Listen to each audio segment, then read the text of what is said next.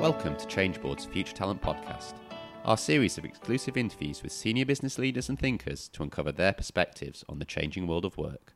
My name is Karen Filfalan, and I'm Changeboard's Deputy Editor. Before we start, don't forget to subscribe to the podcast and leave us a review or rating on iTunes, SoundCloud, Stitcher, or wherever you listen to your podcasts. We want your feedback. Today, I'm discussing the value of personal principles and how to have difficult conversations with psychologist John Amaechi. A former NBA basketball star, John is the CEO of Amaechi Performance Systems, a non-executive director of the Central Manchester University Hospitals NHS Trust, and a global ambassador for Amnesty International. In 2007, John became the first NBA player to speak publicly about being gay.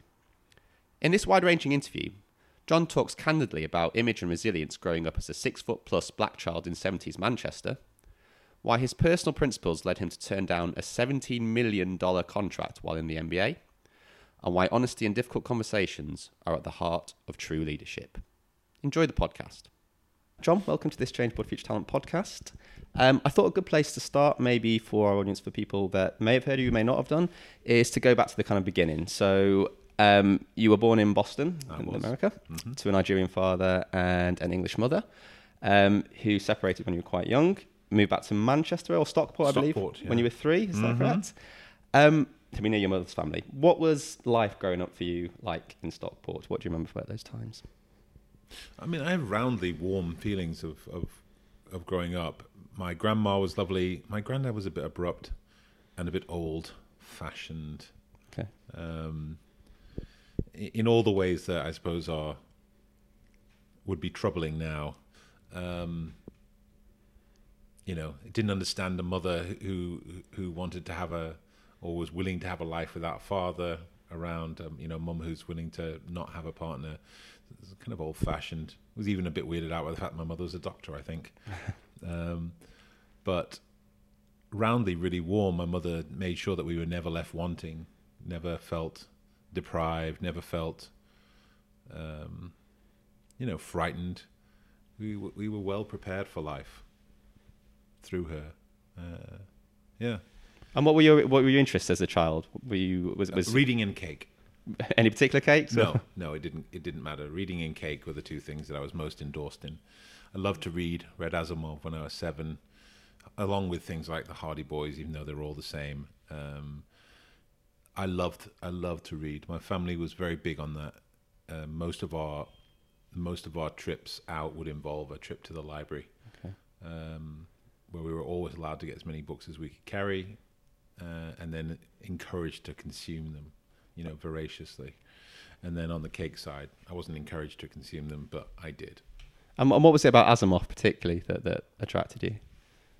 There's a great quote, and I can never do it verbatim, but essentially Asimov says that whilst many people think that science fiction is the stuff of nonsense, what they don't realize is that science fiction is an existential metaphor for the human condition. And I always think that's my reverse rationalization for my love of science fiction. It was the idea that you could see these worlds where the future was highlighted with such vivid detail that it's almost like a recalling of a memory. The idea that people could see a world that, despite its strifes and struggles, which is always the center of science fiction, despite the worries about the impact of technology on the future, despite the ethical dilemmas that are always presented in science fiction, human beings overcome. And there's something quite lovely about that. And was it something about kind of the escapism side of it as well, or being able to get away from everyday life, or is it just the kind of the psychological angle that you're talking about? I mean, I think just being able to dive into another world was amazing. I mean, the idea that you are gone from whatever the packaging of you is for a moment, and all of a sudden you're an alien martial artist who runs around the galaxy saving lives, or you're a robot, an android that is becoming sentient and has a responsibility to save the human race. And in the case of some of the Asimov stuff, it doesn't matter, but you leave your packaging behind. And I didn't have overly problematic packaging, but as one of the few black people in Stockport in the 70s, and as a massive black kid in Stockport in the 70s, I stuck out like a sore thumb, and many of my interactions happened on that basis of what people saw, not what people could gather of my brain. So it's quite nice when you can just enter this space where, one of the characters is a lizard man. So being a big black person from Stockport hardly makes you unusual. And you've talked about that before in kind of your book and some other interviews where, you were seen as someone that should be physically good at sport, a rugby player, a basketball player, even though you didn't obviously play basketball till you were kind of 17, you picked up basketball there. How did that kind of affect your psyche as you were growing up? You wanted to be known for kind of your mind, and you wanted to escape into that, and sport wasn't your thing when you were growing up, was it? Yeah, it's still not my thing. Sport was never my thing, really. It's not that I wanted to be recognised for my mind. I mean, I might have that now, actually, more than I had back then. But it's simply that I was confused by the fact that even after talking to me, people would still not be able to differentiate between what they think my body should be doing and what they know from my conversation my mind is capable of. It just seemed incredibly limiting to me, the idea that the picture of me that appeared in the retinas of other people overwhelmed any impression I could ever make through my verbal or other interactions. It was just incredible to me.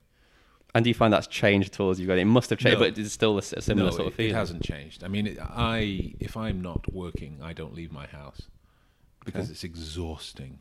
It's exhausting to hear people ask me what the weather's like up there. It's exhausting to have people ask me or tell me very often, as they do, you should play basketball, which is ironic and stupid on any number of levels, but is irritating.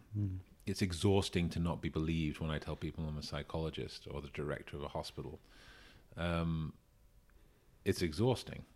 And also I have no recourse, because the recourse that, many right-minded listeners would have was the idea that you can get indignant and say, don't you know who I am? Or I've got PhDs, damn it, or any of these responses. But none of those help.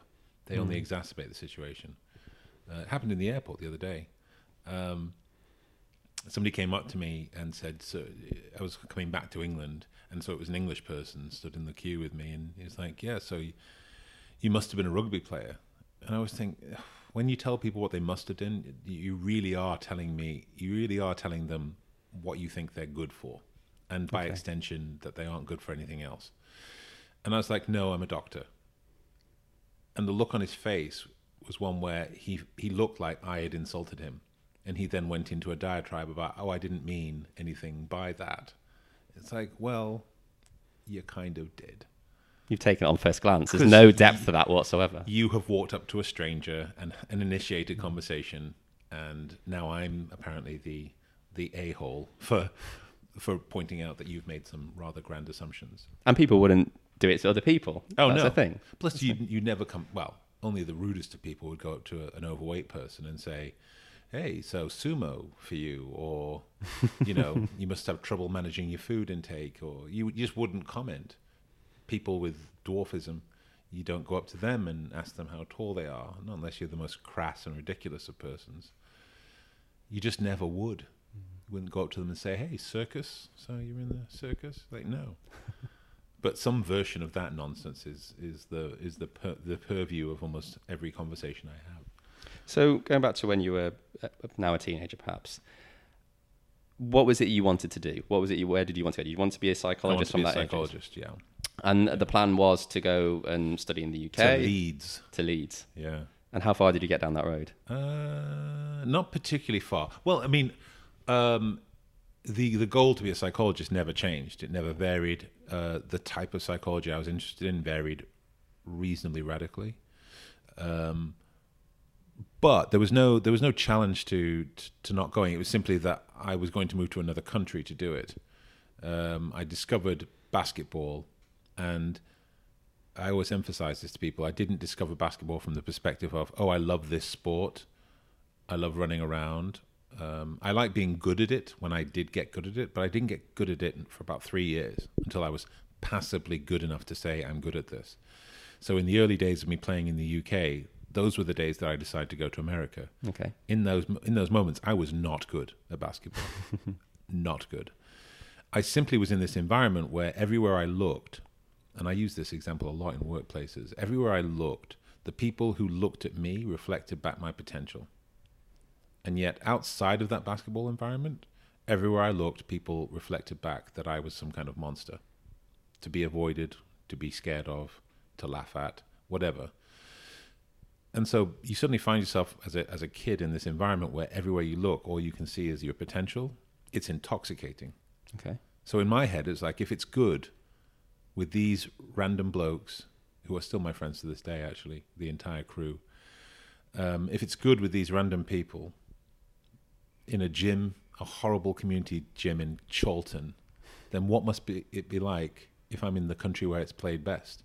It literally was that equation, as naive as that is.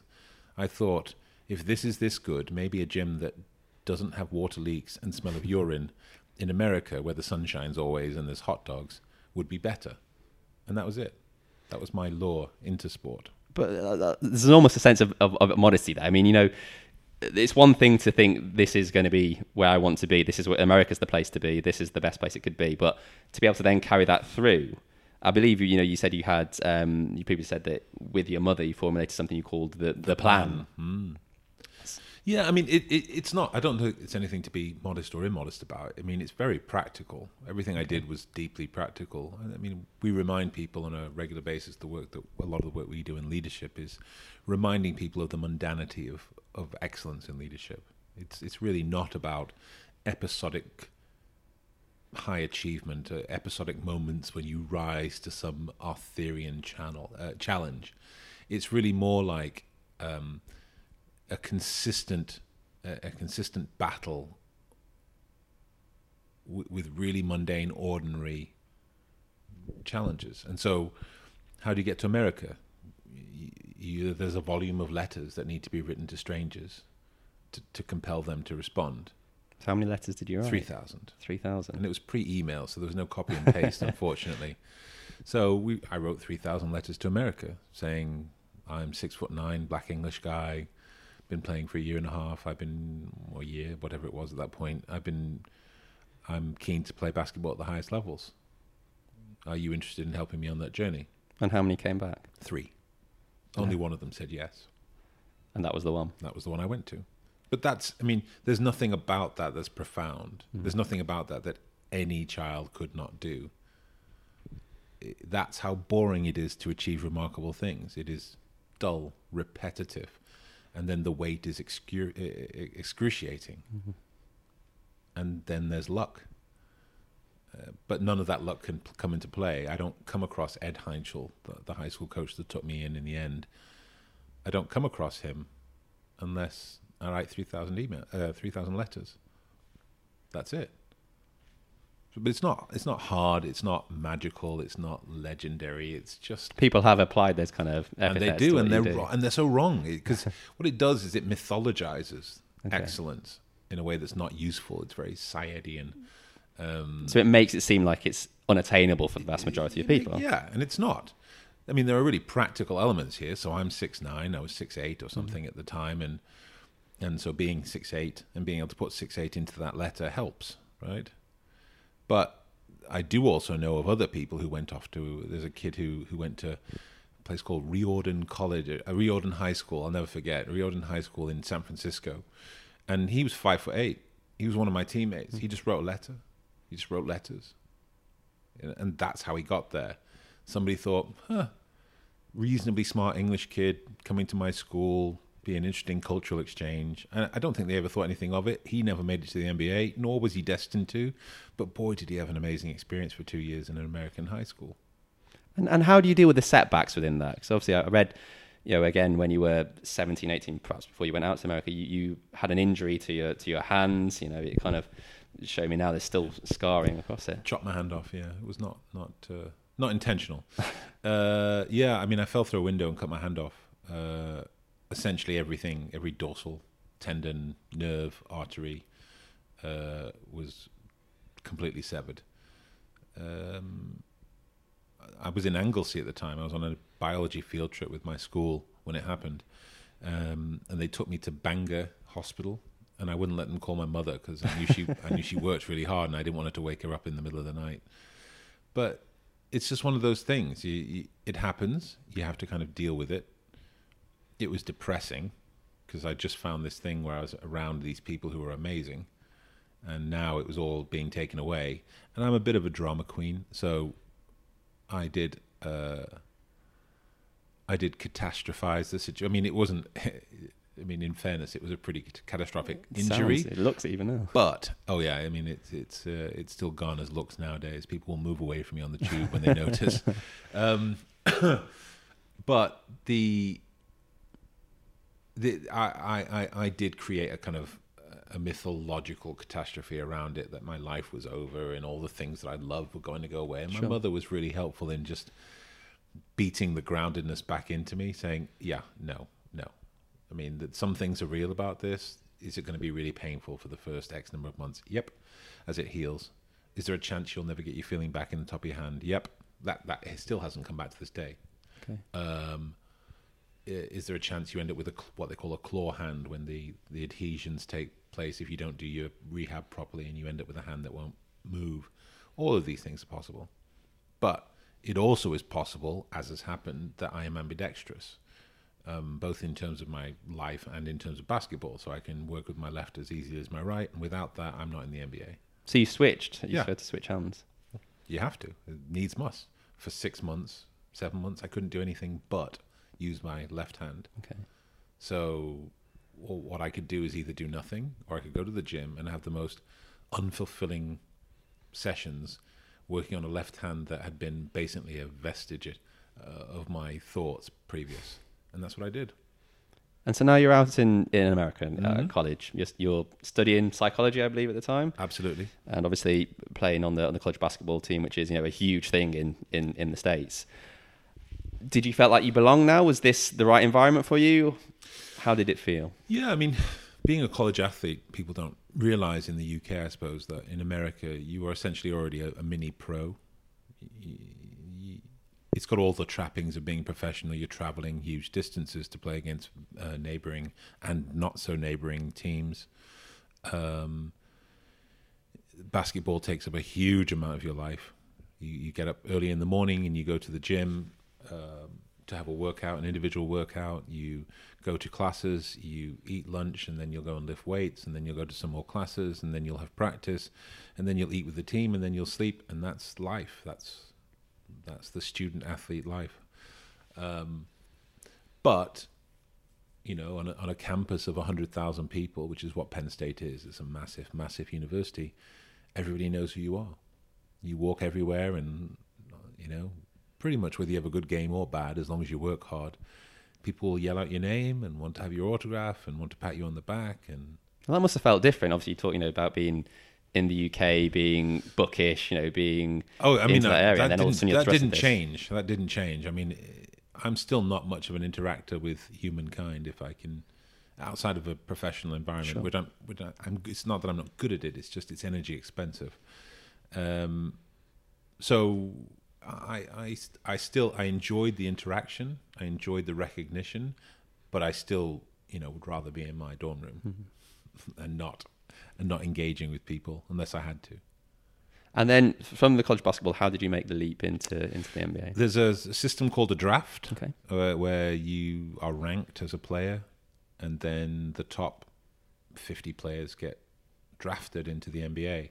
I unfortunately was not listed as one of the top 50 players, and I watched players who I knew I was better than get drafted into the league, and so I had to go a different route. I had to find myself a new trainer, because obviously once you're out of college you can't continue to use that system. So I found myself a new trainer, essentially had no money, so had to get into debt just to get the trainer to move to Phoenix, Arizona from Toledo, Ohio, where the family that took care of me was.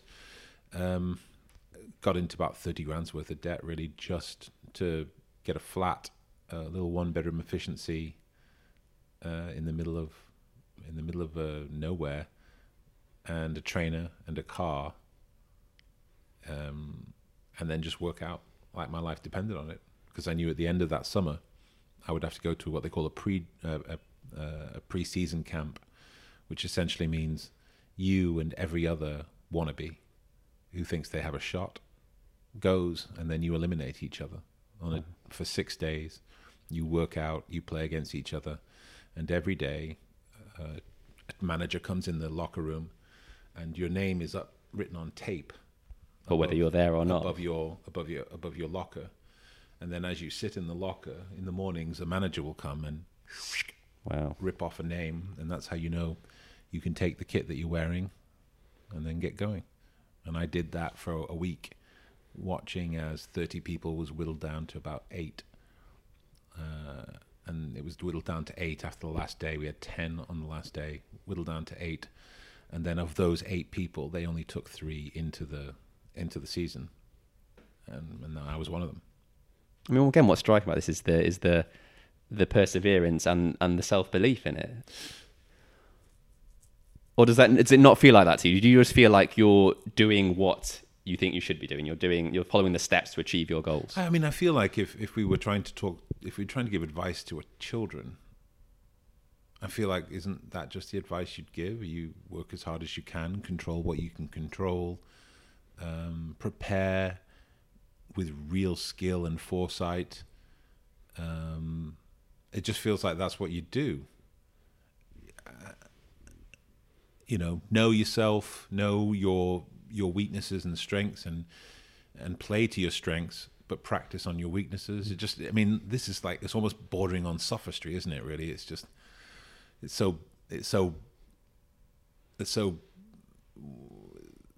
like it's in the middle of a fortune cookie. It's that ridiculous. Okay. But there's nothing complex about it.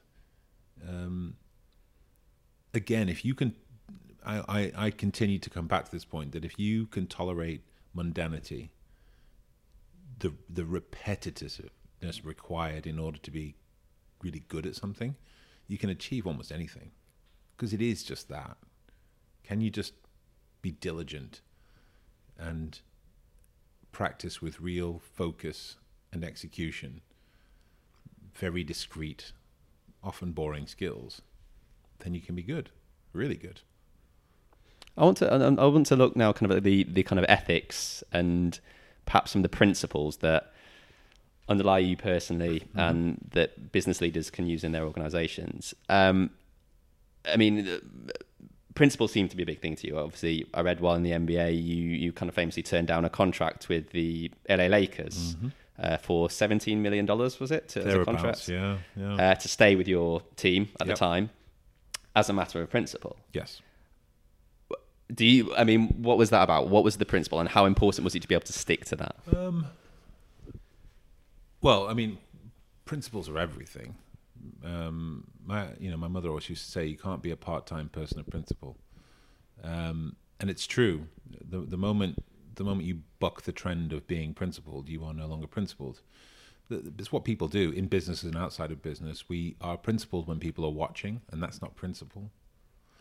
We are principled when the stakes are low, when we have to give up something that is relatively meaningless to us.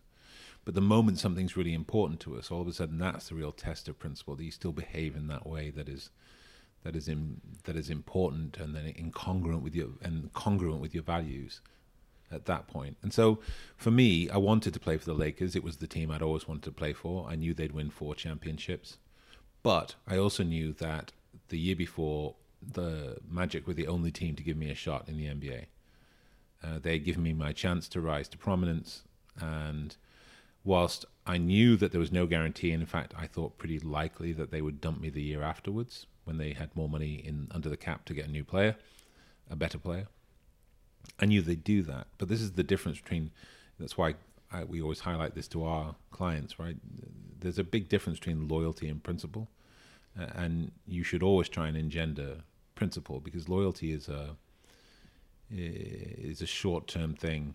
Loyalty implies keeping tabs of favors. Okay. Like I do this for you because at some stage in the future you'll do this for somebody else, and I think that is nowhere near as personally satisfying, nor is it anywhere near as useful as just having people in your organization who just behave congruently because that's who they are. That's what they stand for. So for me, I didn't want to turn down the Lakers. I really wanted to go to the Lakers. They showed me a house that I could have bought on the beach. I remember going there and watching the waves crash, watching the surfers surf in the front, and he pointed out that one of the coaches lives just around the corner and Shaq lives over there, and I was like, this would be amazing. This, But what, you had this voice in the back of your head. It's everything that I wanted. But you can't be a part-time man of principle. The Orlando Magic asked me to stay. They did not give me any caveats or promises or anything else. They did point out that they'd been the only team that had seen my potential. And I thought, yeah, that's fair. So I stay. Why do you think then so many other people in business and in life aren't as principled? I mean, trust in organizations, whether it be business, politics, media. This is why loyalty is no good, because loyalty requires trust. Principle only requires trust in me. Okay. I knew the Orlando Magic, the moment I said yes, would be looking around for who would be the best power forward option, my position option for them the year afterwards. I'm not an idiot. I was aware that I'm not the best power forward in the NBA at that stage. I was good, but I was certainly not the best power forward in the NBA. And I knew that it was likely that they would be looking for the best power forward in the NBA they could afford, which would be more than me, better than me. But principle isn't about them, it's about me. Principle is about when people ask me now, when I work with clients on something super sensitive, and it never seems enough that I am tied to all the ethics requirements of every psychologist and therefore could lose my license if I did something unethical. But the thing that always seems to get people is when most people know about this story when they do rudimentary research. Apparently it's one of the things that comes up early. And it seems to give people great solace that when you ask, what is my word worth? My word is worth $20 million. That seems to give people some solace. If he'd actually turned down real, tangible money, turned down championships, turned down this idealized picture of what he wants, then maybe when he works with us, we can trust this guy. Do you think that means that people haven't got their own principles in order? I don't know whether they do or they don't, but I know that all that matters is that I do. I will tell people how I'll operate with them. I will tell them, the sessions, we do a lot of sessions that are Chatham House rule, so that we can gather information from people with full confidence from them that nothing they say will be attributed or come back to bite them. And we work with a lot of organizations, unfortunately, who still think that it's just a narrative line that I tell to people. And I've informed them that no, it's not a narrative line. You will never know who I spoke to. If you try and monitor that, then that's the kind of thing that would force this agreement to end. Because all that matters is I have principle, because it's my job to monitor. I can't control what other people do. And for the businesses, what are the challenges that you see them facing? The ongoing drop in engagement that appears to be happening in a lot of businesses is a function of trust. It's a function of inauthenticity. It's a function of an incongruence between what organizations say is the experience that people can expect within an organization and what is actually delivered as the experience. So there's lots of ways that principle would have an impact on those elements. So this is not really esoteric, it's really practical.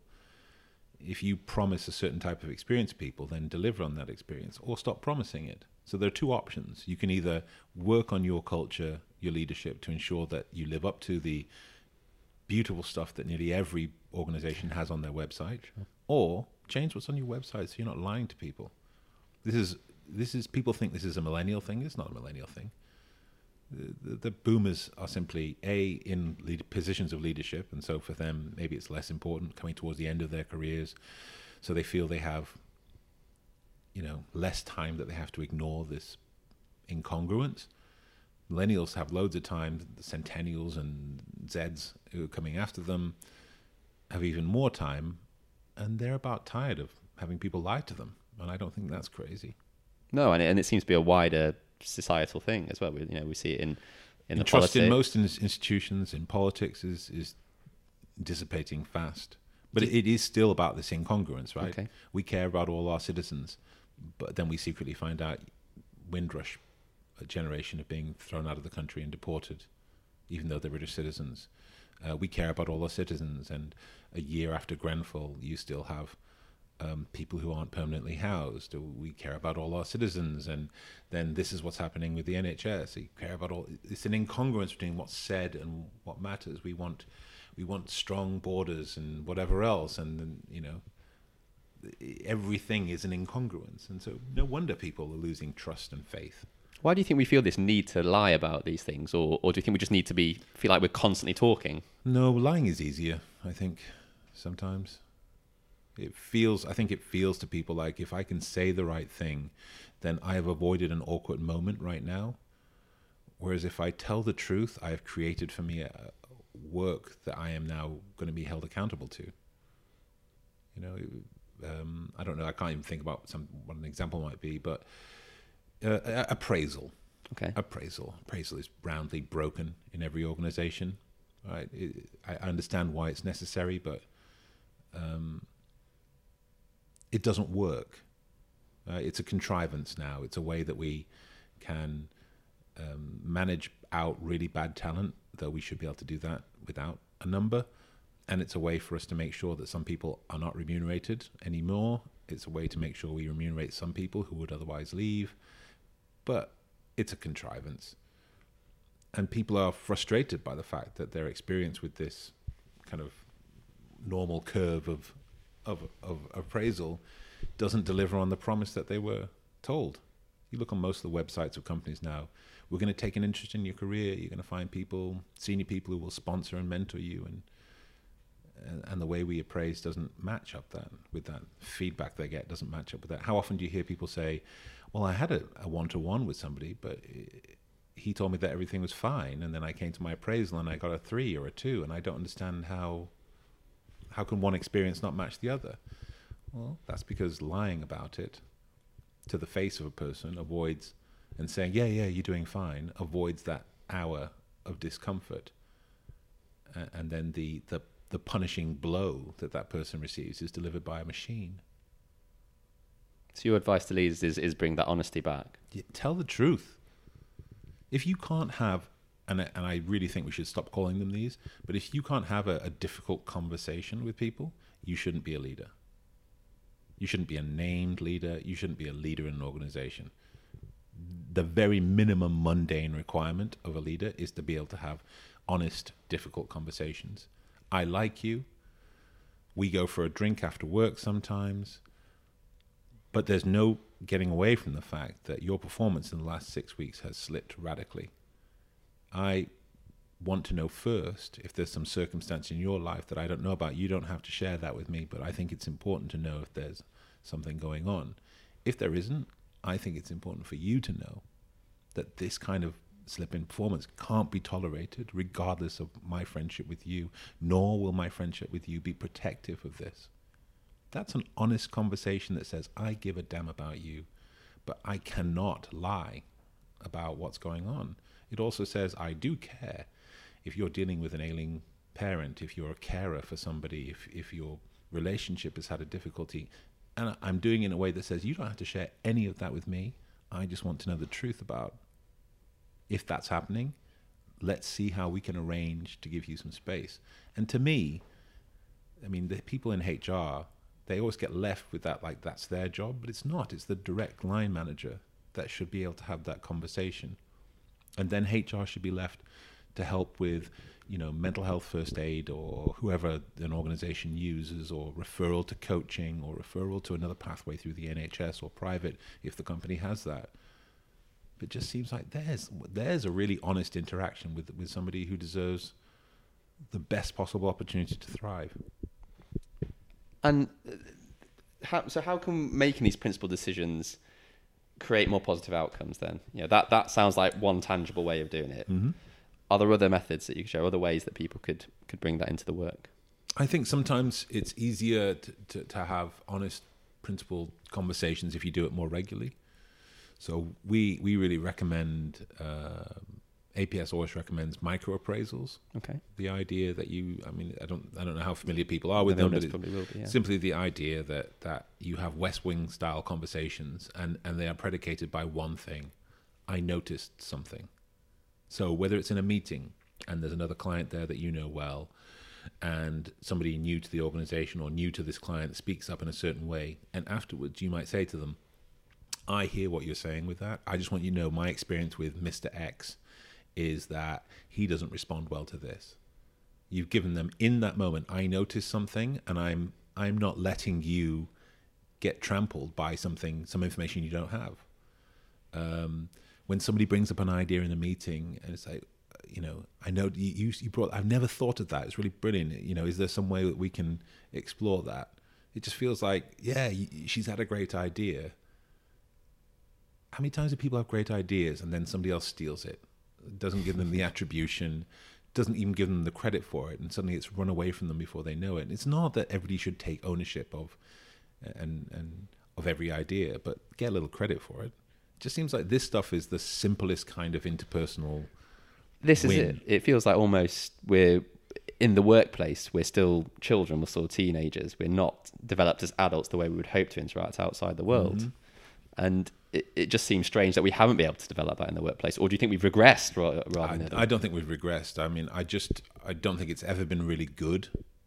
There has been something quite transactional analysis of the interaction between managers and their reports, which has been almost parent to child in the arrangement instead of peer to peer.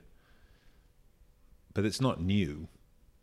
I just think there's real comfort in rank, in being I'm a director of what is now the country's largest NHS trust, and there are lots of different bands in the NHS, and it's not uncommon for a band 5 nurse who's your staff nurse to feel like they can't comment to a band 8 nurse on something that they see. Okay. And to us, we can't allow that because that's patient safety as a key.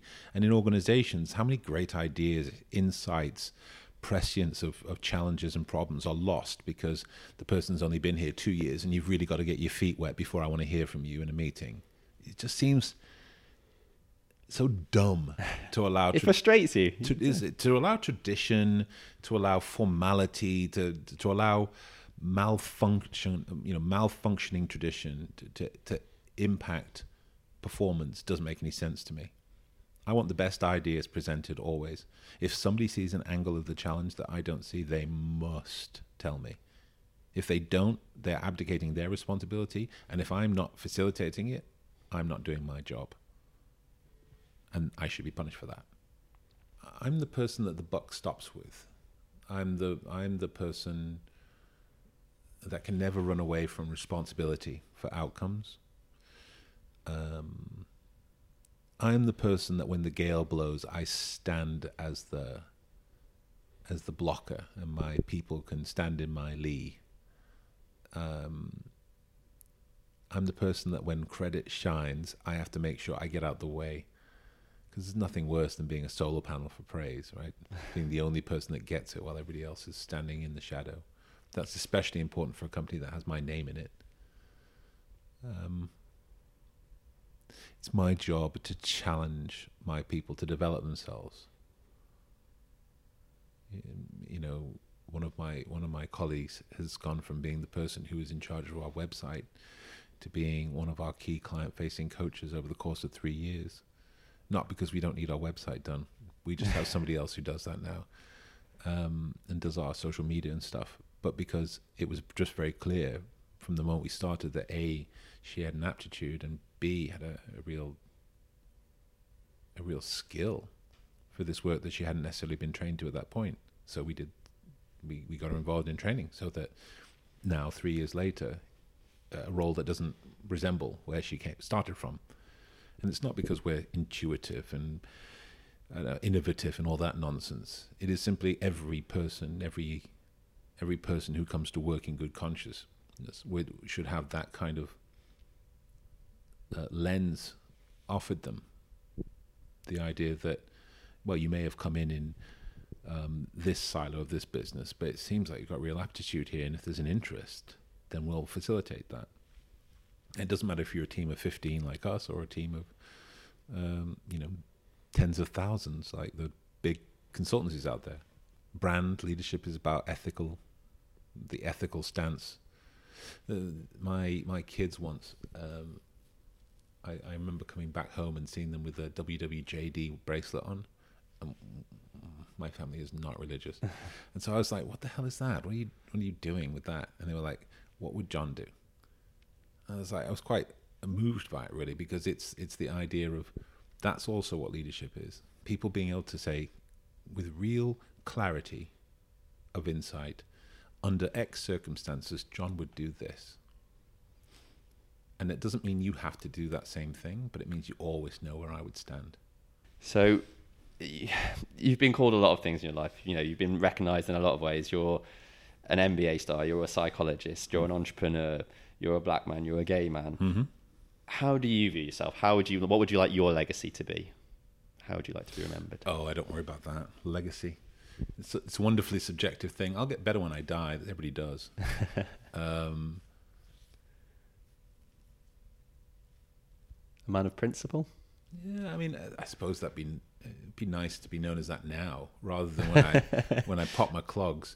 We all have, all of us in the business have business cards that have our title on, but then also have our real title on. So obviously I'm the CEO of this organization, or managing director, depending on your perspective. But my title is Everyday Jedi. That's who I am. People who interact with me know that I am here with them in this moment, present, interested and engaged in solving whatever challenge it is that's in front of me. People here know that I will use every skill and every attention that I have to the furthering of that. And there's something a little bit magic about it, which I enjoy. But that's I'm the Everyday Jedi. John, thank you for joining us. Pleasure. Thanks for listening to this Changeboard Future Talent podcast. If you enjoyed this podcast, don't forget to subscribe or leave a comment on iTunes, SoundCloud or Stitcher. Check out more stories like this on www.changeboard.com or follow us on Twitter with the handle @Changeboard. We look forward to bringing you another Future Talent podcast very soon.